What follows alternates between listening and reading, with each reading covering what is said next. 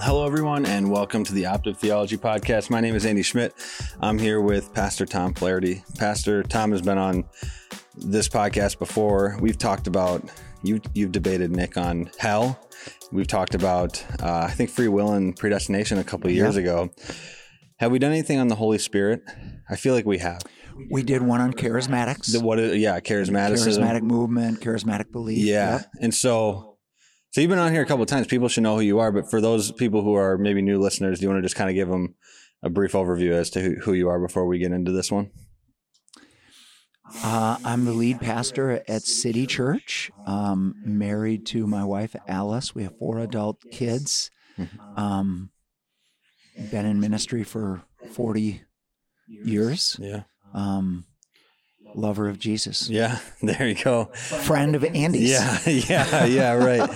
So this is going to be like an extension for people who don't know, an extension of sometimes on Friday mornings, Tom and I will go to Denny's and we'll just talk about, whatever's going on in my life, and whether that's theology stuff or just practical things. And so this morning we went to Denny's, and now we came to the church to do this podcast. So it's just an extension. We're just inviting people into the conversation that we've already been having. And over the last couple of years, you and I have been talking a lot about intimacy with Christ, this idea of becoming intimate with Christ. I know a lot of people, maybe younger people or anybody who hears the word intimacy, there's probably a bunch of things that flood into their head as to what that means. And so we're going to, in this podcast, break down, what does it mean to be intimate with Christ? What does that literally mean? And then like, how can we actually do that? How can we engage in that and do it as Christians? Is it necessary? Is it important? Those types of questions. But this is, Tom, would you say this has kind of been like the crux of your ministry? Like your kind of the main point of what you've been trying to do over the last couple of years is trying to get people to be intimate with Christ? This is my main message.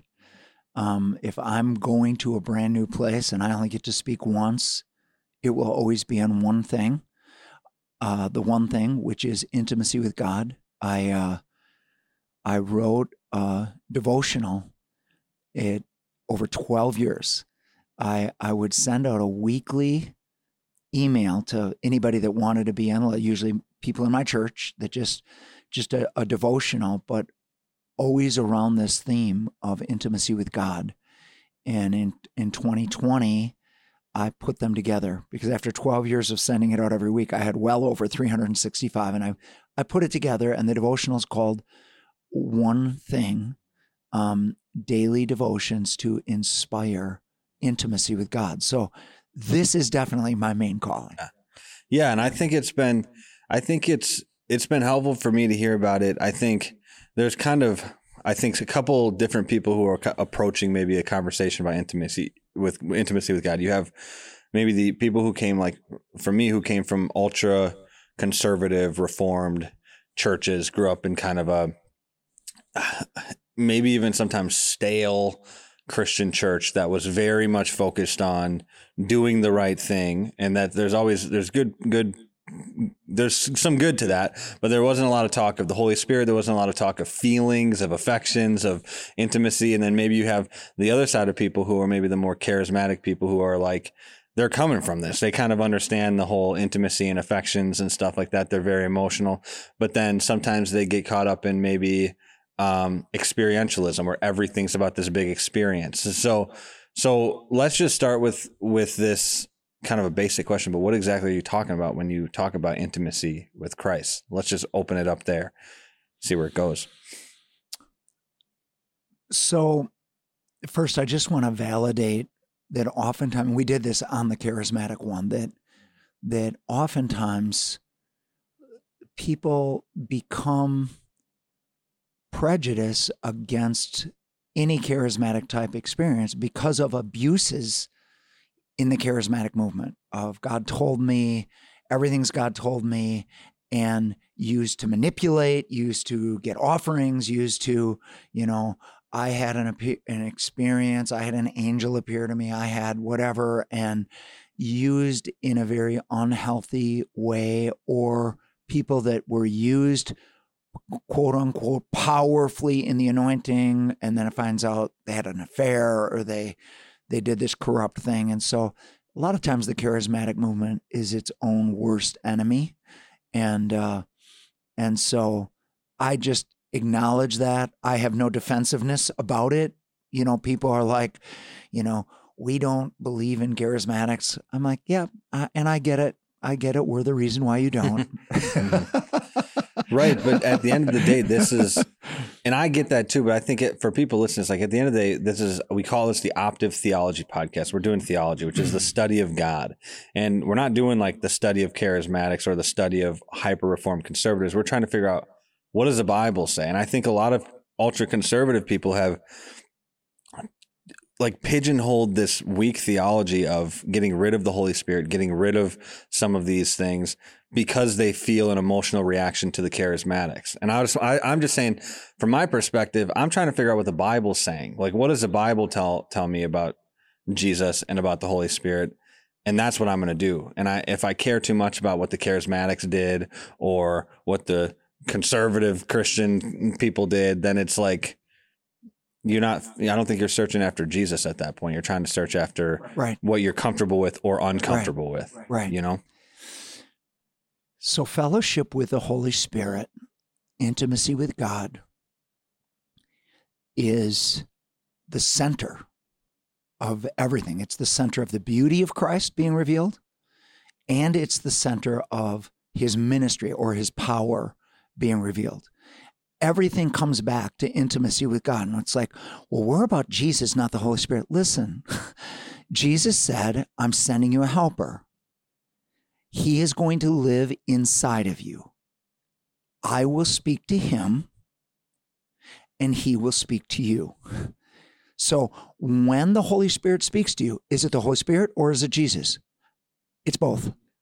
It's both. The Holy Spirit's a person. He listens. He hears. Whatever he hears, he speaks. He is Jesus's representative in this world. He lives inside of believers. Cultivating that relationship, Jesus said he is not going to speak about himself. He's going to glorify me. He's going to take of what is mine, and he's going to show it to you. And so it's all about revealing the glory and the beauty of who Jesus is and his power. And frankly, this is what I signed up for. I signed up for what I read in the Gospels, what I read in the book of Acts. This is a church that is very alive. It's powerful, it's beautiful, and it changes the world. It can't help but change the world because of the God that is in them, that is working through them. And so this is the quest for intimacy with God. I think the first thing that we should start with is that word intimacy, because I bet you people are kind of like, I mean, the first thing that I thought of when you told me a couple years ago to like be intimate with God, I was like, okay, intimacy just means sex. Like that was the first thing that came into my head. And I'm like, this is weird that you're telling me to be intimate with God. It feels like intimacy is always equated with sex. So so let's just break down that word. What exactly do you mean when you say intimacy? And then we can kind of expand from there. Sure. So the word in the Old Testament is yada. Those who know their God will do exploits. Be still and know that I'm God, yada.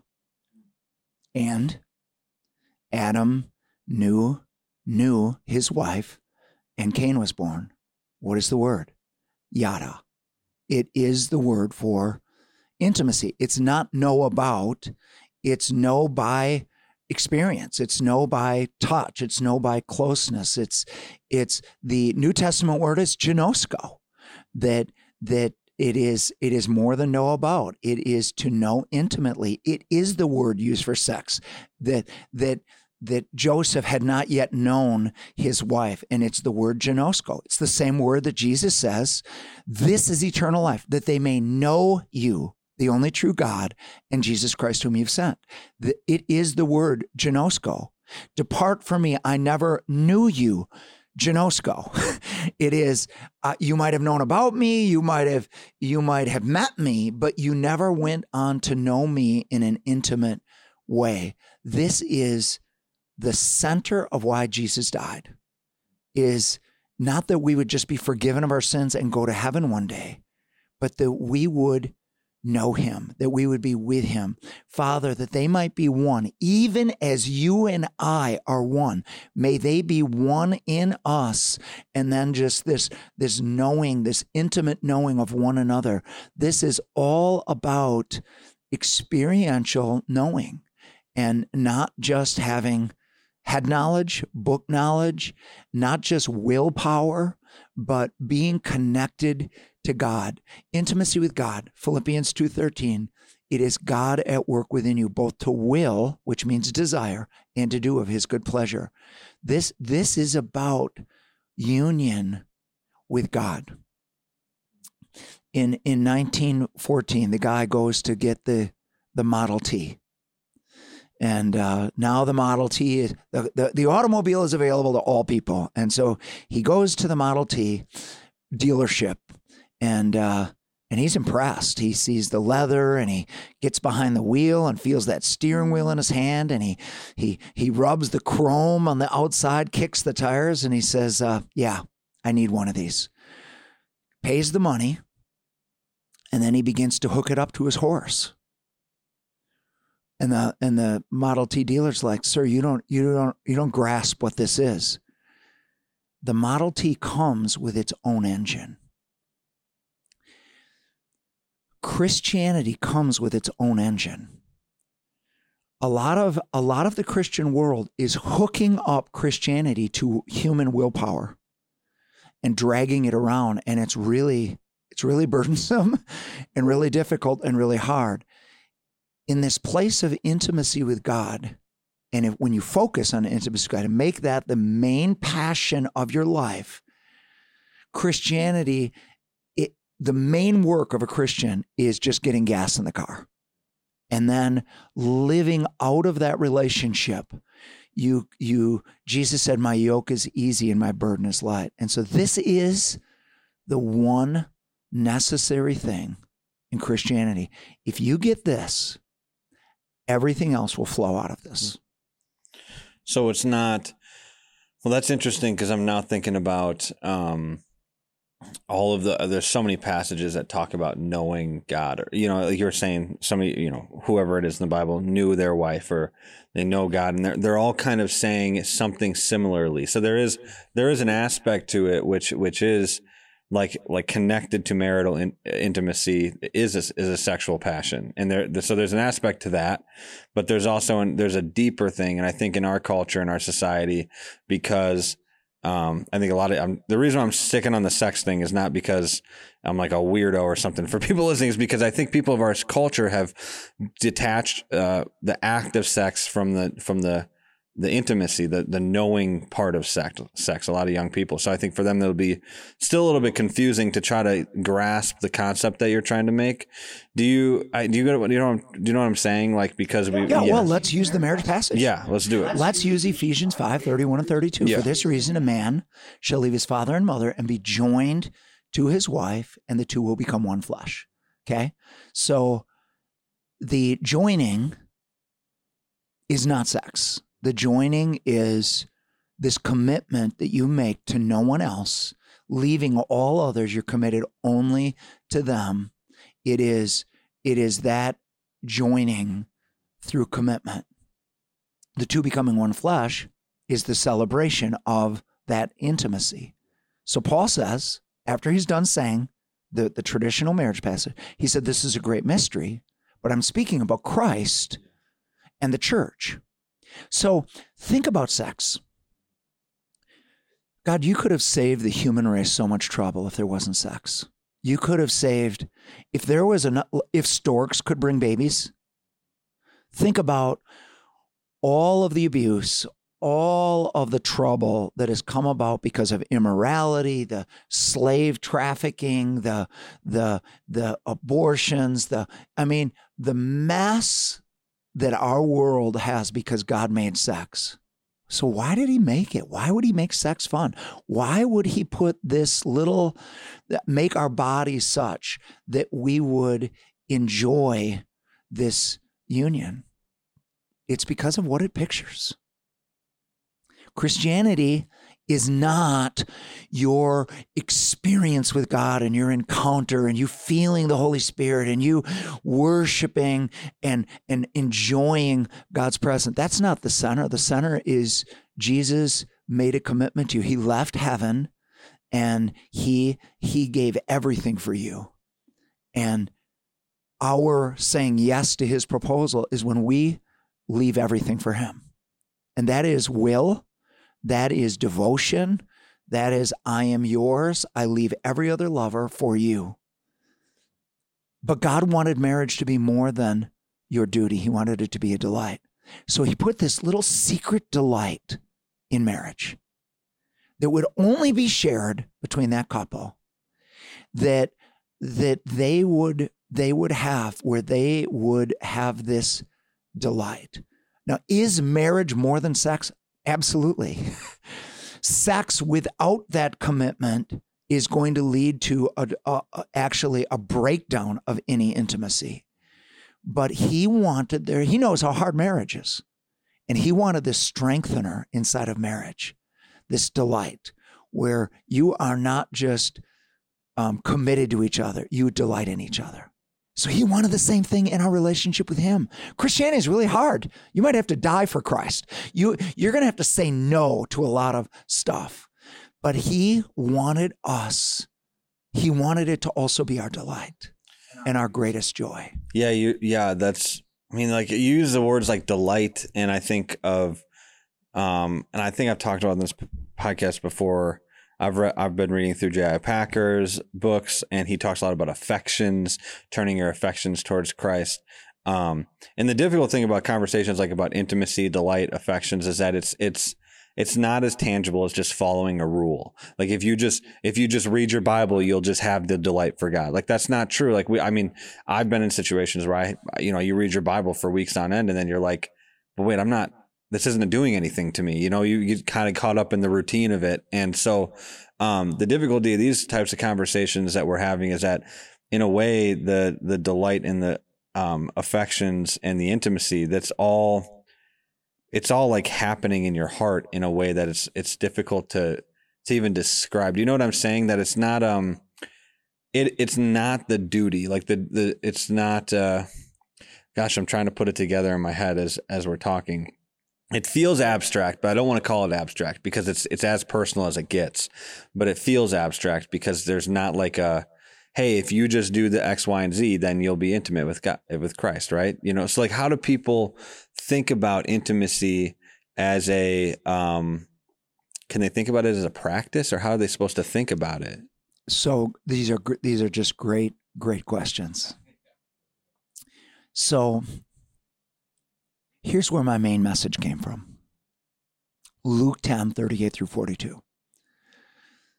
So Jesus comes to the home of Martha and Mary, and Martha opens the door and lets him in, and Mary, it says, is sitting at the Lord's feet, listening to his word. And Martha, it says, is distracted by her serving. And she says, Lord, don't you care that Mary has left me to do all of the serving alone? Tell her to help me. And Jesus says this back to her. Martha, Martha, Martha, Martha, you are distracted by many things, but only one thing is necessary. And Mary has chosen the good part, and it will not be taken from her. Okay? So what is Jesus talking about here? When he says one thing is necessary, he is alluding, this is an allusion to the Old Testament. This is an allusion to Psalm 27:4, when David said, one thing I desire, and that will I seek after, that I might dwell in the presence of the Lord, that I might behold the beauty of the Lord, that I might meditate on his precepts. Jesus is in the house. Mary is positioned herself at his feet. She is beholding him. She is listening to his word. Martha, like many, many of us, has invited Jesus into the house. Jesus is in the house. She actually knows he's speaking, but she is so busy doing her stuff that she's distracted from the main event. Jesus said, listen, if you will choose the main event,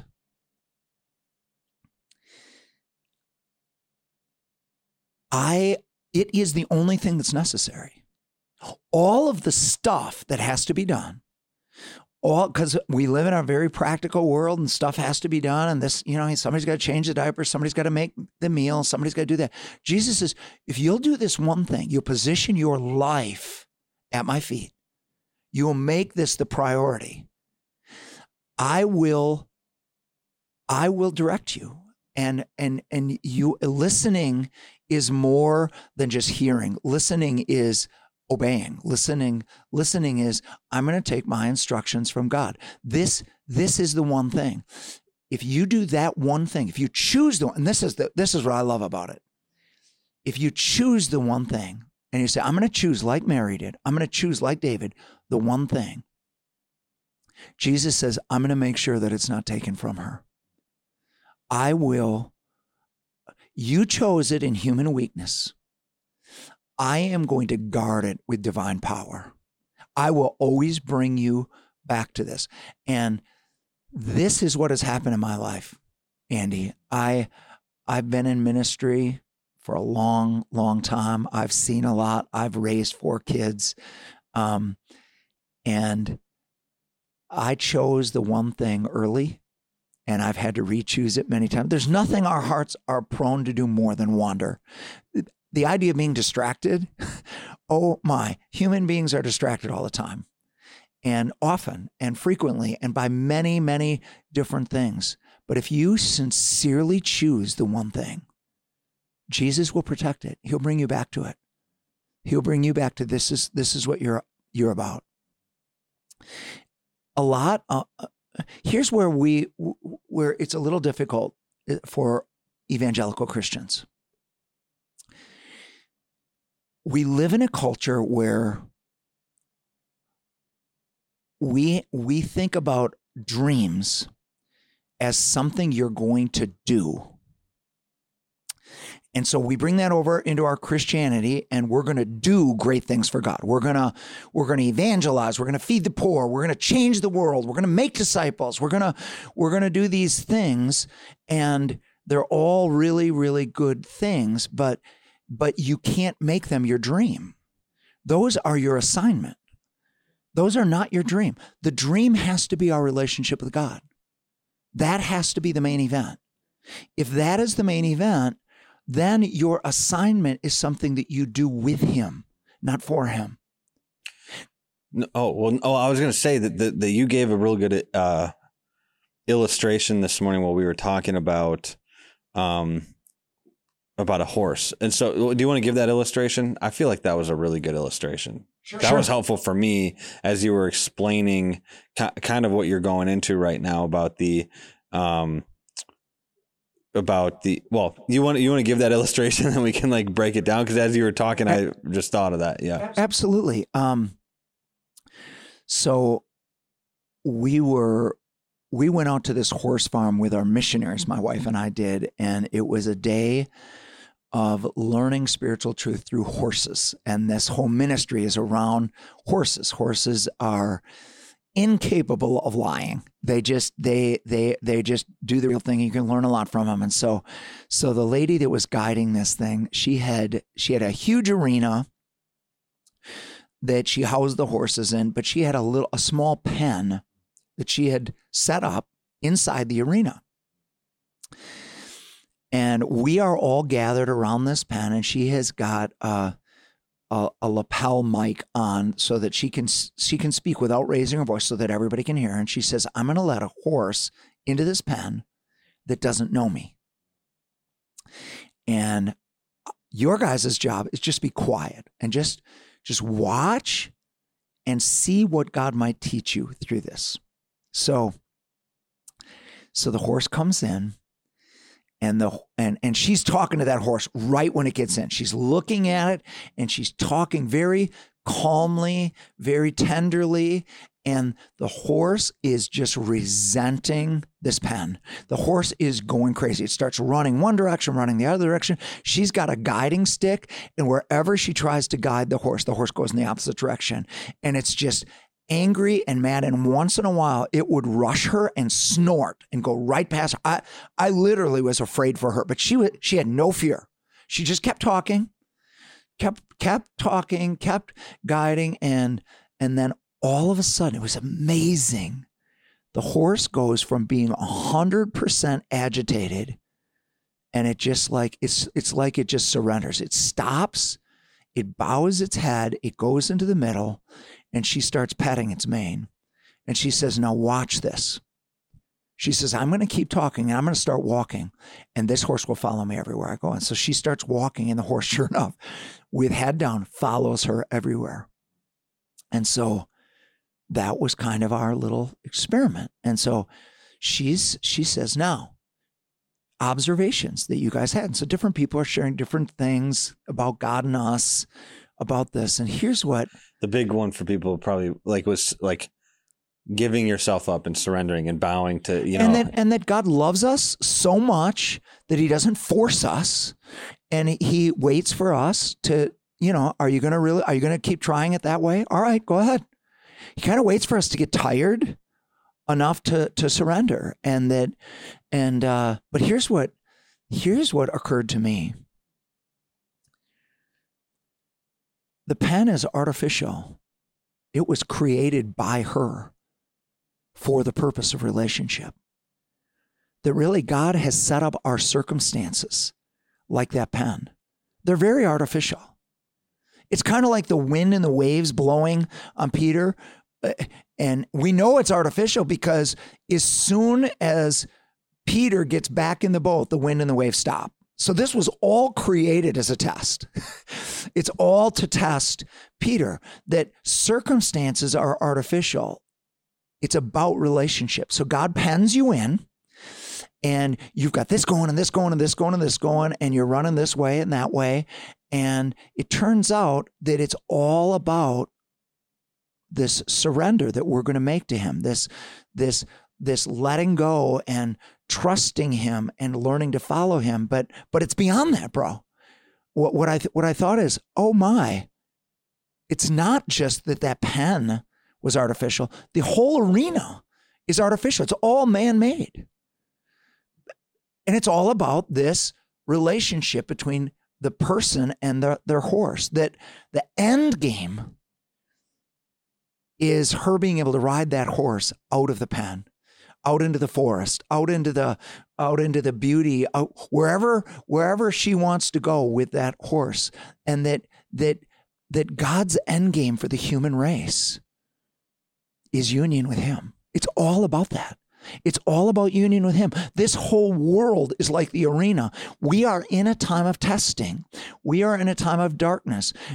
But God's got this. God's got everything. God is over everything. What is he looking for? He's looking for relationship. Yeah. Because he wants to ride with us. And obviously, like the artificial barriers are not necessarily, you're not saying those aren't difficult things or those aren't hard things that people are going through, but those aren't the main event. They aren't the main event. And the obstacle isn't in your way. Yeah. The obstacle is the way. Right. It's the way to intimacy. It's God wants to use that obstacle to bring you into a closer relationship. He wants to teach you about who he is, who you are in him. Yeah. He wants to get you stop looking at everybody else and everything you don't like. And he wants this intimacy. We spend so much time looking around. I think of Peter. I mean, Peter's the top guy. Yeah. He's the big guy. But he's always looking around. And even when Jesus has this restoration encounter where he recalls him 3 times, feed my sheep, shepherd my lambs, tend my flock. And then he says to him, you're going to end up dying for me. He gives this explanation that you're going to have this agape love for me. You're going to give your life for me. And here's Peter's reaction. What about him? Talking about John. Yeah. What about him? What's going to happen with him? And here's what Jesus says to Peter, but he's not just saying it to Peter. He's saying it to me. He's saying it to you. He's saying it to every Christian. Whether he lives or dies, what's that to you? You follow me. You are not his judge. You are not his savior. He's not your competitor. I just thought of this interesting. The funny thing about that is that like John is the one disciple that like doesn't share the same fate. Like the rest of them get killed, right, and John doesn't. And that's just, I just thought of that right now as you were saying that he's trying to figure out what's going to happen with John, and just the irony in is it like, yeah, actually something different does happen with John, but it doesn't matter. It's not. And it's interesting, the difference between Peter and John, because Peter is about his own love for Jesus. Lord, I love you. I love you more than all the rest. I'll die for you, da. And of course he has the betrayals, and he's just kind of up and down. Listen to John's identity. This is in the book of John, probably three or four, maybe even five times. The gospel or the gospel. Okay. He defines himself as the disciple that Jesus loved. Yeah. He doesn't define himself by his love for Jesus, but by Jesus' love for him. Now, this is the love. That's the perfect love that casts out all fear. This is the love that I don't have to compete for. I'm just loved. Yeah. Notice John, he is the top apostle. When he writes the book of John, he's the only apostle that's still alive. I mean, he is the top spiritual guy. He's the top prophet. He writes the book of Revelation. He doesn't call himself a prophet. He doesn't call himself an apostle. He just calls it the one whom Jesus loves. Yeah. This is our primary identity. And this, honestly, it's the only safe identity. Yeah. Is not defining ourselves by our devotion, but by his love for us, and that our life is a response. Now, this is really hard for Americans to grasp, because we want to do something. Give me something to do. And here's your highest thing to do for God. It goes back to why you were created. You were created so God would have somebody to love. It's the nature of love.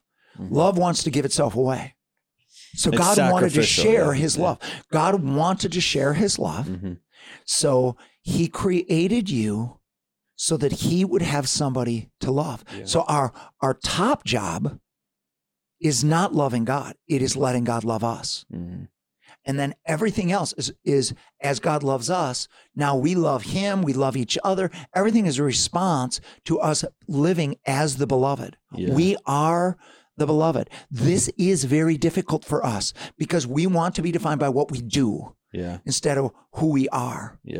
And this is what John says. This is love, not that we love God, but that he first loved us. It is difficult to think about that. And I think part of the difficulty in it, that I've noticed growing up in the church, in the evangelical church, is that there's a lot of talk about this relationship with God. And I think it comes from like, maybe, I think, over the past 25 years or whatever, like the big thing in the evangelical church was you have a relationship with God, that you need to have a relationship with God, that you need to pray to get saved and have a relationship with God. And you go to like youth group conferences and stuff, and then you do that 50 times. When I was growing up, I got saved like, 50 times, that's kind of the joke. And then, the thing that I think about though, I think the thing that I missed in all of it, and I think the thing a lot of young people miss, is that in what they're being told from the pulpit oftentimes to have this relationship with God, it feels more like a friendship rather, which is it is a friendship. Don't get me wrong, but it feels primarily like he's your friend rather than he's your Lord. And so I'm wondering, how do you like, people of my age have a difficult time with intimacy because friendship and relationship is It's kind of like, if you don't agree with me, we just don't need to be friends anymore. Right. But in Christianity, as we surrender our lives to Christ, as we choose to follow Christ, we choose to be obedient to him. And that's because he's our Lord, not because he's our friend. He's our friend in which he loves us and walks beside us, but he's our Lord in which we follow him and obey his commands. How do you reconcile all that as a Christian, as a young Christian who's heard their whole life, have this relationship with God, and you're like, I'm trying to, but I feel like there's something missing. Do you know what I'm saying? So the number one temptation for us as human beings is to make God in our image. Yeah. So sure. we've got an idea of what it would be like to have a relationship and what we would want a friend to be or what we'd like a lover to be. And so, God is that to me. And God just fills that. And this is why Mary's at his feet, listening to his word, listening to his self-revelation. This is not about me making up a God that I would like or that would the way I want him to be. A lot of who Jesus is startling to us. And we have to be very committed to Jesus as he is, not as who we wish he was. Yeah. And this is why you talk about practical. Yeah. So I read the 1 Year Bible. I've read the 1 Year Bible through every year for the last at least 35 years. Wow. I think my first few years, I don't even know if they had printed the 1 Year Bible, but, and I know it doesn't work for some personalities. Some personalities like that is too, like, I have to do something different this year than I did last year. And I get that. Everybody's That's just not like where me. You read like 4 chapters a day or whatever it is, or how does that work? So they set them up so that you read through the Old Testament once in the year. You read through the New Testament once in a year, but it's a little Old Testament, little New Testament. Yeah. And then Psalms and Proverbs. You will read through Psalms and Proverbs twice in a year. Yeah. So every day you just read whatever day it is. You read the Old Testament, your New Testament, Psalms, Proverbs. And then I always have my notebook. Yeah. I also have devotionals. I love devotionals. I use different devotionals, different times. The one I do every year is My Utmost for His Highest, Oswald Chambers, because it's timeless. And I am unashamedly wanting to experience God. I am not there for study. I'm not there to prepare my sermon for next week.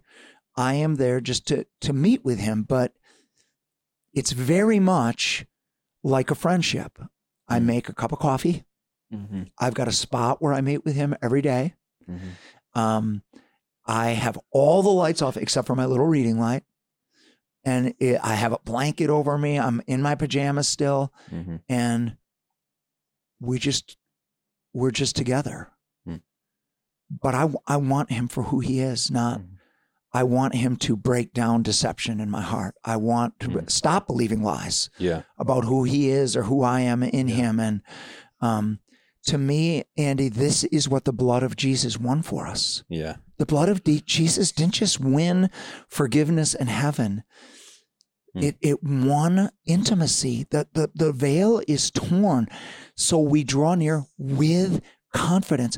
Coming near to Jesus with confidence, coming into the presence of God with confidence is not presumption. It's faith that his blood was enough, that I am not, my identity is not my latest sin or the failure that I had in the past or what I don't feel good about myself. My identity is in his presence. This is my home and I can draw near. He is the fire of my Christianity. My devotion, my quiet time is me simply tending the fire. He's the fire. He's the one that lights the fire. God is a fire. When this is all about our fire and our passion and our enthusiasm and our commitment, that's going to run very low and it's going to break down and you're going to end up with a Christianity that is very much like Peter's, where you're all in and you're going to do everything for God. You're going to change the whole world. And then you deny him 3 times to a little servant girl. Yeah. It's just what it's going to look like. Right. And God still loves you. Right. And God works with Peter and he works with us, but he wants to bring us into that place of intimacy. So I can imagine there's some people listening who just straight up feel uncomfortable about this. Just emotionally uncomfortable. What do you do? I guess, so there's two groups. I mean, there's probably more than two groups. So I'm thinking of two groups in my head right now. It's a group right now that's like, okay, I think what Tom's saying is correct, but I just feel uncomfortable about it. It feels weird. And then there's another group that's like, I agree and I want that, but I don't know how to get it. Okay. So can we go at both of those groups? Let's go to both groups. Yeah, let's okay. do it. Okay. So to the one group, of course, they want to, is this in the Bible? Yeah. What right. Is this even biblical? Yeah, like we've got our doctrine, we've got our disciplines, we're trying to do the Great Commission. Why intimacy? Why is this even that important? Mm-hmm. Okay. So let's do Bible. Okay. Mm-hmm. So here's the church in America. Revelation chapter 3, the church at Laodicea. Mm-hmm. Mm-hmm. You guys, you've got your songs, you got your meetings, you've got your disciplines, but you have become lukewarm in your heart. Mm-hmm. And I see what you're saying in your heart. You are saying in your heart, I need nothing. Yeah. Right. I need nothing. And here's what's very interesting about God. He's not impressed with our songs or what we say. We know how to say the right thing. We know to say the humble thing and sing the humble thing and sing about we want you. But God sees our hearts. It's all it's all open to him. Right. And he's like, you guys in your heart don't need me. Yeah. You've got your own things. And here's what's going on right now. Right. I'm standing at the door knocking. And I died for everything you need. I've got fire that would make you like gold. Mm-hmm. I've got eye salve so that you could see what I'm seeing. I've got garments of white to take away the shame that's on your identity. I've got intimacy that you are looking for. I want to sup with you. I want to be at the table with you. Mm-hmm. Open up the door. Yeah. And be zealous and repent. Right. We oftentimes are the church of Sardis. You have a reputation that you're alive. You tell yourself you're alive. You got songs that say you're alive, but you're dead. Wake up. This is not about all of your activity or all of your study. This is about hearts that are alive and are awake in me. And I see the heart, and I need you to be awake. It's the Pharisees. I mean, that's like literally what they were. I mean, they did all the rituals, they did all the stuff, they followed the commands, they kept the law, and they literally couldn't see Jesus was standing right in front of their face and, calling them into it. And they were just like, they wanted to kill him. I mean, like that right. was... And so nobody wants to be called the Pharisees, so let's not call them the Pharisees. Okay, let's call them the church at Ephesus. Okay. Oh. Jesus says, I know your deeds, so he knows intimately everything about us, and I know that you're persevering, and I know that you got really good doctrine. You've tested those who say they're apostles and they're not. Good job. I know your hard work. You're doing more than you were doing at the beginning. I only have one thing against you. You've left your first love. Repent, or I'm going to remove your candlestick. I'm going to remove your influence as a church. You are really good workers for me, but I didn't die for workers. I died for lovers. I miss the way you used to do your stuff. You're doing a lot right now, but you're not doing it in the same way you used to. You used to not notice your sacrifice. You used to be so in love with me that there was nothing you wouldn't do, and you counted it a privilege. And that love is gone. That delight is gone. And I want that renewed. Now, here's the cool thing, Andy. That church at Ephesus, church at Sardis, church at Laodicea, you and I can't produce the fire. We can't make ourselves be more in love with Jesus by choosing it. Yeah. All we can do is put our dead, cold, dry hearts before him and say, God, you want this to be a fire. Would you make it a fire? I need more of your love. Yeah. Would you encounter me more? Holy Spirit, would you come? Andy, there's no prayer. He wants to hear more. He says, just open the door and acknowledge your need for this. You need more than just meetings and doctrines and disciplines. You need something that only I can give you. And so do your discipline. My, oh my, there's no one more disciplined for their quiet time than me. But here's what happens. When you get to delight, discipline disappears. Yeah. Real quick. This isn't an anti-discipline. You're not anti-discipline. Discipline disappears when you get to delight. Well, for instance, right. No one says to a teenage boy, how do you eat 3 meals a day? How are you so disciplined? How do you even remember to eat 3 meals a day? Mm-hmm. He's like, are you insane? Eating is my joy. Yeah, right. And when God touches our spiritual taste buds and gets delight, you get to delight. It's not about how long you do it and you prayed through the list. It's about, this is just the highlight of every day. Yeah. And it doesn't matter whether I'm in India or in Honduras or in my basement or whatever I am. Mm-hmm. I mean, this life, there's lots of stuff I enjoy, but nothing beats intimacy with God. Nothing beats him. Mm-hmm. I like preaching. I like doing ministry. But I know that ministry itself is easily a deception. Yeah. Because there's not joy in ministry. There's joy in Jesus. Yeah. If I do ministry with Jesus, it's fun. Yeah. If I do ministry with just my gifting and my anointing and my calling, but I'm far from him, ministry is really, really hard and discouraging and depressing and all of the above. But if you got that intimate fire going, it doesn't matter whether you're doing dishes or preaching. Well, what I found that's interesting too about that, what you just said, is that the intimate, so that I think a lot of young people, they become Christians. Like I remember, like 4 years ago, 5 years ago, I was like, okay, I'm a Christian, like, and I'm back into this thing, and I feel like I'm on fire for it, and I want to go be like the guy out front. I want to be the guy at the front of I want to be the guy on stage, and I felt like the more that I engaged with that, the less I actually knew God, and where I felt like God was like, no, if you want to, like, this isn't about being the guy out front. Like, actually, I think for a lot of young people who are new Christians, it's actually about, like, he pulls you back from that. I mean, we talked about 1 Timothy at breakfast today, where it's, it's for the elders. Don't let somebody who's younger because they could be an elder because they could grow in pride or whatever. I'm thinking about this, and it's like, and we talked a lot about the David in the wilderness, in the cave, and Jesus goes to the wilderness. And there's a lot of wilderness stuff in the Bible, and it feels like in the beginning of people's faith, in the beginning of their walk with Christ, there's always this time where God just pulls them away from everything and kind of just sets them in the cave or whatever, sets them in the wilderness. It's like, you're not going to be the guy out front. You're going to be the guy alone here. And so we talked about David and in Psalm, 92.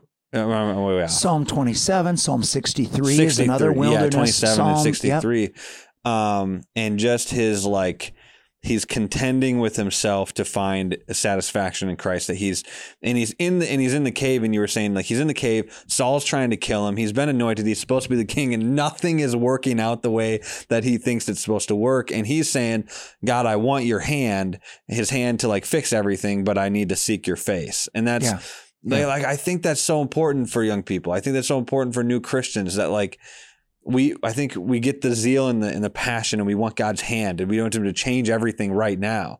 And yet I think we miss the fact that God doesn't, he's like, no, I want you to seek my face. I want you to be in the wilderness. And you've talked about that a lot. So I don't know, do you want to break that down a little bit more? I would love to. So God loves our desire to be great. Yeah. He fuels it. He gives Joseph these visions, and Moses a vision, and David a vision, and early successes, and he doesn't discourage us from wanting to be great, but then he redefines what greatness is. Yeah, right. and he says to James and John, you guys want the spot on my right and left? And he says, listen, this is opposite of the world. The world wants everybody to serve them. They want to be the center of attention. And this is actually, to be great in heaven's eyes is actually to be a servant. And the most you can do is do your assignment. And so I want to work on you. Our goal is, we're going to do this, or we're going to do this, or we're going to become this. God's goal is us. God's goal is the relationship. When he comes and he says, I'm going to take you out of Egypt and I'm going to take you into the promised land. Yeah. And so we want to get to the promised land, and God knows that. And so he'll give us where we're heading. And oftentimes he doesn't tell us about the wilderness that's going to come in between. Yeah. The wilderness is where he builds the tabernacle. Yeah. Right. The wilderness is where he builds relationship. The wilderness is Joseph in prison, Joseph in Potiphar's house. And it keeps saying bad things happen. And then it would say this: God was with him. God was with Joseph. God was with Joseph. It's David in the cave where everything's going wrong. Saul's chasing him. He thought he was going to be the next king. He killed Goliath. Everything's going in the right direction. Then it all reverses. And God comes to him in that cave. Psalm 27:8, you've already referenced this. And God says this to him: seek my face. David says, my heart has heard you say, seek my face. Seek who I am above what I can do for you. Yeah. And David says as his response, your face, O God, I will seek. This is the fuel of Psalm 27:4. One thing I've desired, and that will I seek after. And it's not to be king. It's not to change the world. It's not to make a difference. Here's the one thing I'm going to seek after. This is what I'm going to give my energy to, that I might dwell in the house of the Lord. The house of the Lord then was the tabernacle. It was the place of God's manifest presence. He's saying this: I don't want to visit once in a while.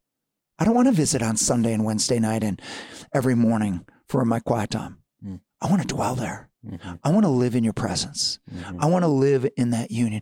I want to behold the beauty of the Lord. Everybody can see what the devil's doing. You can find out what is wrong with this world. You don't need a gift. Yeah. Right. But who can see what God's doing? Who's got the eye salve to see the beauty of God that's all around us?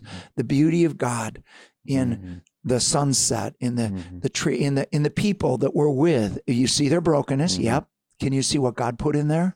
Can you see what God's original intent was? To meditate on your word? Andy, if I could give one thing to young people, if I could just give them one thing, how do you get there? Build your life around sitting at Jesus' feet. I am not talking about an act of every morning I'm going to sit at his feet. No, I'm talking about a life. I am going to live in union with him. I will sit at his feet literally every morning. I will open that Bible up and I will ask God to show me who he is. I will invite the Holy Spirit. You can't get this yourself. Holy Spirit has to reveal. This isn't a science book. This isn't math. This has to come by revelation. Peter, flesh and blood did not reveal this to you. Your Father in heaven revealed it to you. You can't figure this out. I think about, like, when you're saying this, that one of the best, and it's a very simple metaphor, but one of the best ones that I've heard is exactly what you're talking about. Like, John Piper once said, people want to dip their toes in the water every morning and have a little bit of God and a little bit of this. And he was like, you just want to dip your toes in, or maybe put your feet in, and then you get back out and you go do work and you go do the rest of your stuff all day. And he's like, no, you should dive in and swim in the presence of God. Like that's what it should be. That should be your life. And I've always felt like I've always felt convicted by that, because I'm like, yeah, how much of my life am I just dipping it in here, just getting a little bit here and using it almost as a fix to kind of make things feel better or something like that, or to feel moral and to feel like I'm doing the right thing, compared to like totally going all in and swimming in it or being at the feet of Christ. That's like a whole different mindset. It's a whole different attitude. And I don't want anybody to become discouraged, because God knows our weakness. So this would be the other thing I would say to one thing. Yeah. Choose the one thing. You can choose it before you're living it. You can just say, Jesus, that's what I want. Yeah. I want the one thing that's necessary. Yeah. I want to sit at your feet. I want to develop a heart that beholds you. I want to live in your presence. Choose the one thing, and then he'll bring you back to it. Right. And persevere with it. He right, knows you, and he loves you. He loves you as is. Yeah, I think it's the contending too. You know, I think of that Psalm 63. Maybe is that 63 or 2?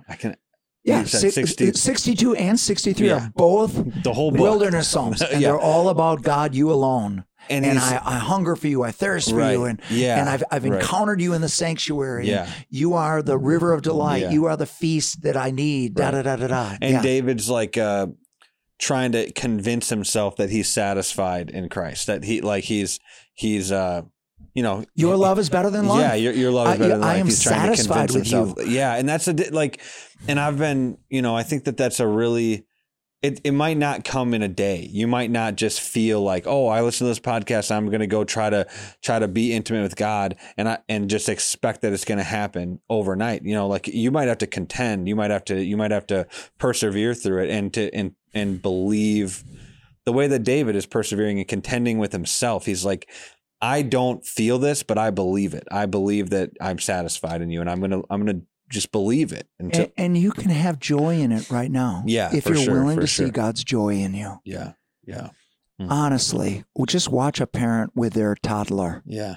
Is that parent waiting to have joy as soon as they grow up and can make their own bed and do responsibilities around this house? Then I will enjoy them. No, they're insanely in love with them right now, even though they're pooping their diapers and they're causing more trouble than anything. They're like, can you believe this kid? Yeah. Every little thing they draw goes up on the refrigerator. Why? Because that's my kid. That is my kid. That is the heart of the Father toward us. He is for us, guys. He wants this for us more than we want it. Yeah. And all we need to do is open the door. He's knocking. Mm-hmm. There's more. Here's what one of our speakers recently said, and I love this. And I'm going to have to pray because I've got to go. But no problem. But I want to leave you with this. He said this: there's not more than Jesus, but there's more in Jesus. Mm. Yeah. You're not going to find more than Jesus. You're not going to go out there to find some truth or something that's going to make you happy that's not Jesus. I mean, go out there if you want to, but you'll end up with the prodigal son eating pig's food. Right. And it's like, you will remember, oh, things were better when I was back with God. Yeah, right. You can save yourself a lot of time. There's not more than Jesus. Yeah. But there is more in Jesus. And if there's anything that I hope this podcast did, was create maybe a little hunger for more. Yeah. A hunger for more intimacy, more of his voice, more of his presence, more of that which only God can do. Yeah. And so can I pray? Yeah, let's pray real quick. I just want to make sure to tell people, this is the first podcast that's coming out in 2024. And I think I was thinking about this, when I texted you, okay, let's set people up for 2024. Yeah, so when you're praying, I don't know, when you're praying, just pray for 2024, that people will take this into the new year, So Lord, I just love that you give us years where we get to start over. And really, that's what Christianity is. Freedom to start over with no mistakes. Your blood washes us clean, forgives us as everything. We can start humble and say, Jesus, I want to open my door. Help me to do that. Lord, you said that if we would take your yoke upon you, that you are humble and meek of heart, and that you would transform our hearts to be humble and meek so that we could walk with you in union with you. And then our yoke would be easy and our burden would be light, because we're not the hero in our story. You are the hero. And we don't have to try to make ourselves look good or try to be successful. We can count our success walking with you. And so, Father, I just pray off any condemnation, any shame over any of the failure in this area. And I pray that you would open up hearts to see your joyful heart, your loving heart for weak, broken people. And God, this burning passion you have for intimacy that took you to the cross, that is absolutely committed to us. Help us be as committed to you and awaken our affections for this, I pray. In Jesus' name. Amen. All right. Well, thanks for doing this, Tom. This was great. For those of you that are listening, make sure that you subscribe, share this with your friends, leave us a 5-star rating, and we'll see you for the next year. Hopefully we'll still be making good podcasts by the end of the year. Goodbye.